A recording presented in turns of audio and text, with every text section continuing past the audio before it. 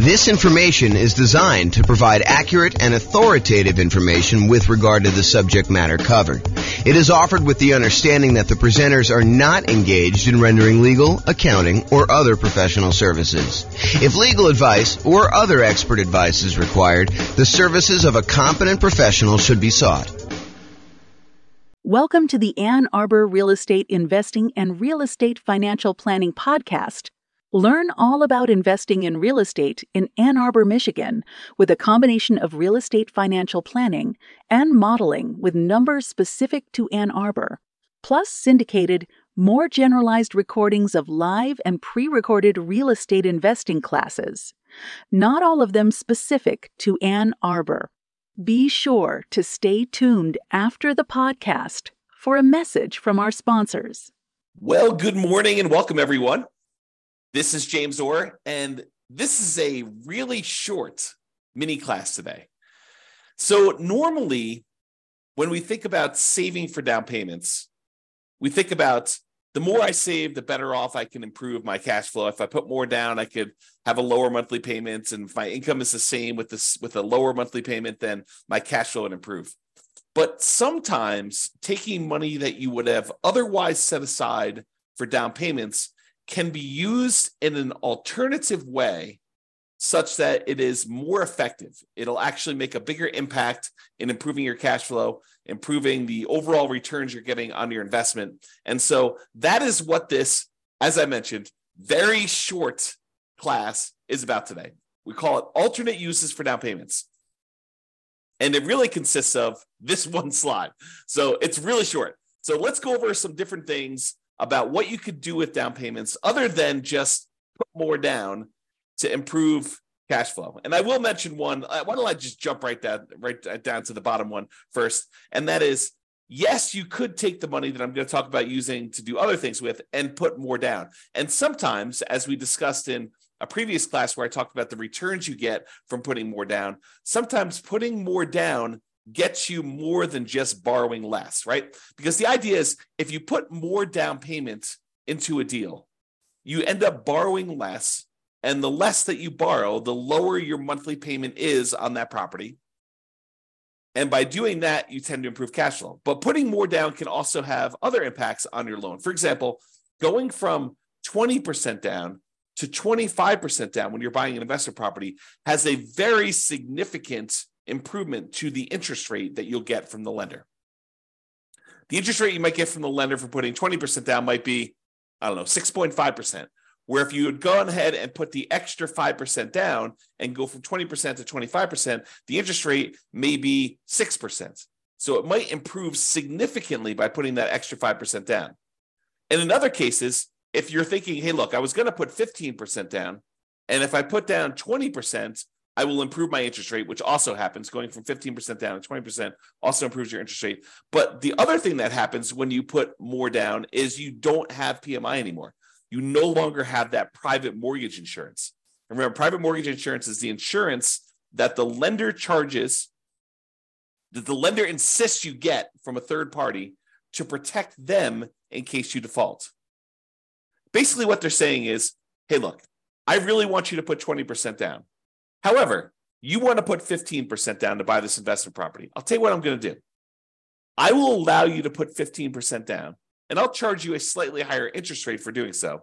But in addition to that, because I don't feel protected enough with you putting just 15% down in case the world comes to an end and I have to foreclose on you because you decide not to make payments anymore and property values have declined, I want to be protected in that situation.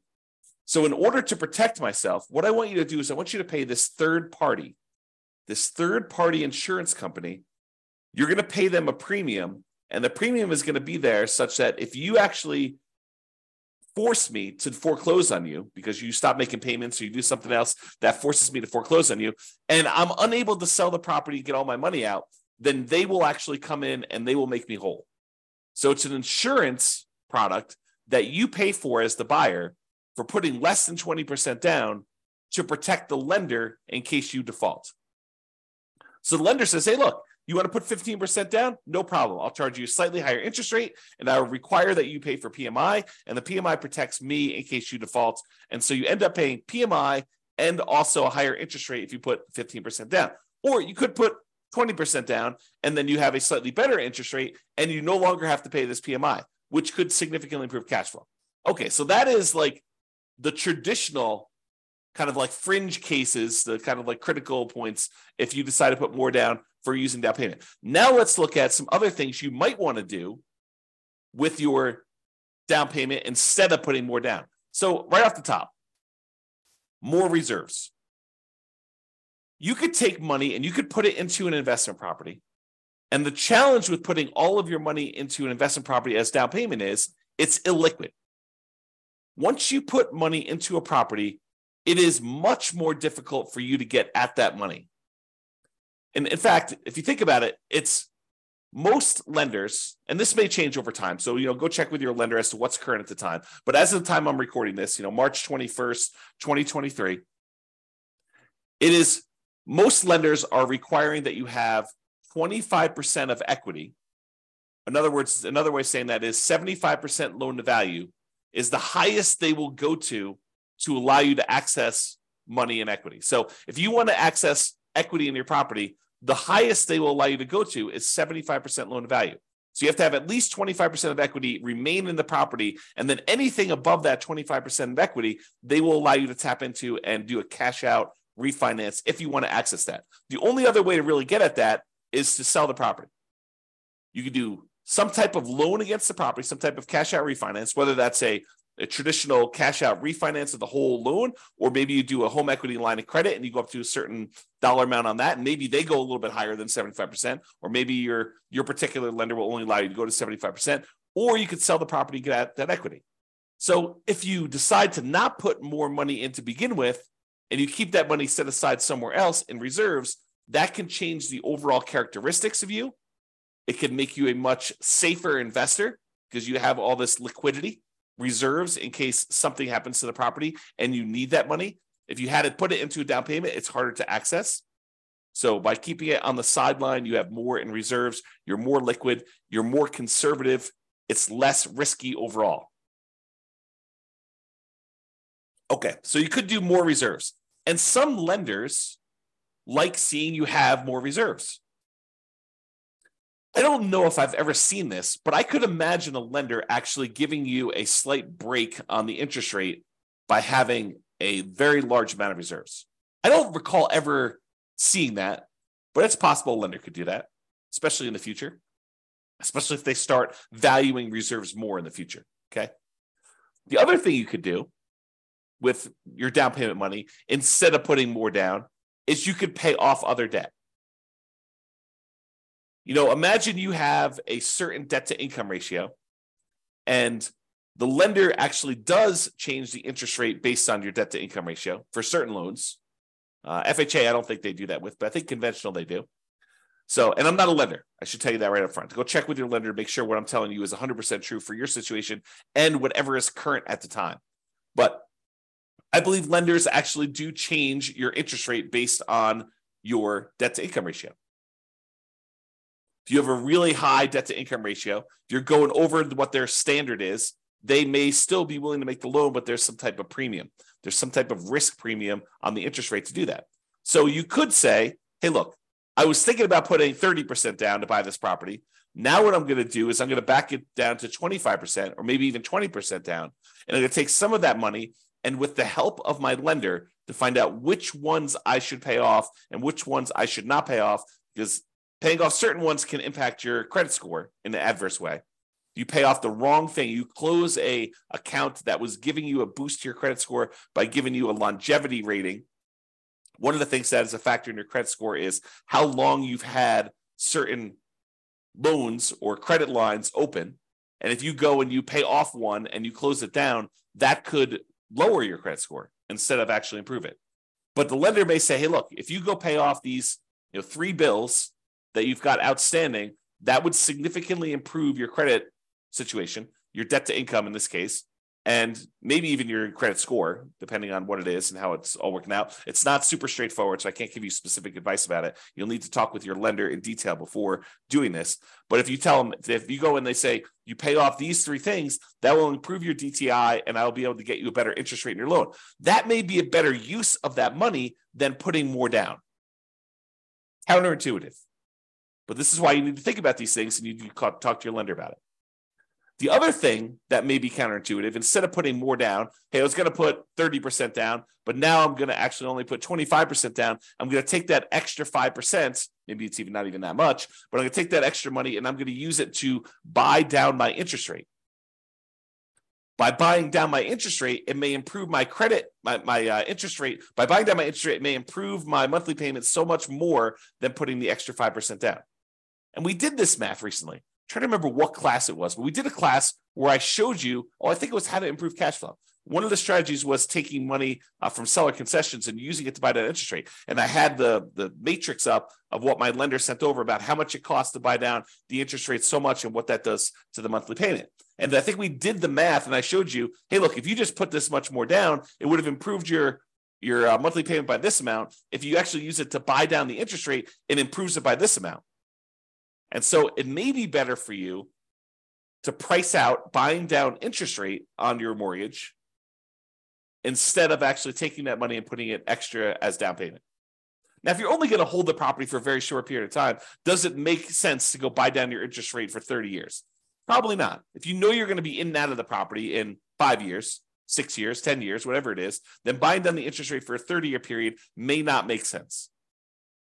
But if this is one of the properties that you plan on holding in your portfolio forever, it's going to be one of the ones that you've designated that is going to be the source of your positive cash flow in your financial independence, retire early sort of model, then maybe you do pay down the interest rate because you know you're going to hold that loan for 30 years.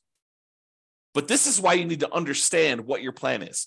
If you're buying properties, you're going to use the strategy where you buy 10 rentals, hold on to them for a period of time, then sell off a portion of them to pay off the remaining. Maybe you don't actually buy down your interest rate because you're either going to sell some of them and you're going to take that money and then pay off your other mortgages. So if that's your strategy, maybe buying down interest rates doesn't make sense. But if your strategy is, hey, look, I'm going to buy a certain number of properties and these are the properties I plan on holding forever and ever and ever into retirement, then maybe buying down the interest rate does make sense. Okay. And the last alternate use of down payment, instead of putting more down, the last one I've got on here is deciding to prepay private mortgage insurance. So instead of putting another $5,000 down on buying your next property, which might save you, I don't know, $25 a month, somewhere in that ballpark, maybe $30 a month, depending on the interest rate, you could choose to prepay PMI. You take the $5,000 and get rid of a, I don't know, $160, $200, $250 a month private mortgage insurance payment. So instead of getting $30 benefit, although the $30 is for the entire life of the loan by putting more down, you could say, look, I'm going to pay $5,000 in, and instead of having to make $150, $200, $250, whatever your private mortgage insurance payment would have been, instead of that, whatever it happens to be, $5,000 prepaying it, then you could actually choose to improve your cash flow by, let's call it $200 as an example, for whatever period of time you would have had that PMI. So if you would have had PMI for 5 years, you could figure out, would that have been a better deal for you? In a lot of cases, part of the reason why we might do this is because we would get improved cash flow early on when we typically need it the most. You don't always need improved cash flow early on. And sometimes you're willing to sit through that, uglier cash flow early on until the property's rents have gone up. Your mortgage typically stays the same unless you've got some type of variable rate interest rate, but your taxes and your insurance, and your maintenance, your property management, they tend to creep up as well, but not quite as fast as that very large chunk of the mortgage payment on a property. Okay. So remember, let's just talk about private mortgage insurance. So private mortgage insurance, there's really 3 ways that we could pay it. Number one is you can voluntarily take a higher interest rate from the lender and have the lender give you a credit which could cover paying it up front. So instead of actually paying it yourself, you say, look, I will voluntarily take a higher interest rate from the lender. Okay, that's one way to pay it. The other way to pay it is monthly. You say, look, private mortgage insurance premium is $150, $200, $250 a month, whatever it happens to be. It's based on a whole bunch of factors, which we'll cover in the PMI class. But basically, that PMI payment, it exists until you get below 80% loan to value, or with FHA, it never goes away. Okay, so you can do it monthly until you reach that criteria, or with FHA, it doesn't go away. You have to get out of that loan. You have to do a refi or sell the property, change out of the FHA loan in order to get rid of the PMI on FHA, which PMI on FHA is called mortgage insurance premium. It's called MIP, but same thing. It's an insurance premium to protect the lender. Okay, and then the third way is you could do a one-time lump sum upfront payment in order to get rid of the PMI. So those are really the three options. Sometimes they'll say, hey, look, you can pay a little upfront and we could lower your monthly payment for PMI. So you could kind of combine some of them if you really wanted to. But most of the time you're choosing one of the three as a discrete choice. Okay. All right. So that's all I got for you. So sometimes you thought money you were going to use as a down payment could be used more effectively in another area to improve your situation, to get better terms on your loan, or for you to look more attractive as a borrower, or for you to have a more conservative, safer approach in the case of more reserves. And focusing on down payment, it can be helpful, but be sure to take a more holistic approach and evaluate alternate uses to see if those serve you better. That's all I got. This has been James Orr. Hope you enjoyed the video. Bye-bye for now. With home prices up, mortgage interest rates up, and rents up, but not quite enough to counteract the higher prices and interest rates, cash flow on rental properties in Ann Arbor is harder than ever. Book a call with the Real Estate Financial Planner to apply our proprietary 88 strategies to improve cash flow on your rentals. See the show notes for a link to schedule your call and improve your cash flow today. If you're a real estate agent, lender, or professional in Ann Arbor that wants to help our real estate investor listeners, consider reaching out to learn about collaboration opportunities with this podcast.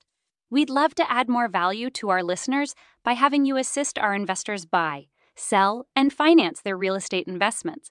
See the show notes to schedule a call to discuss collaboration opportunities.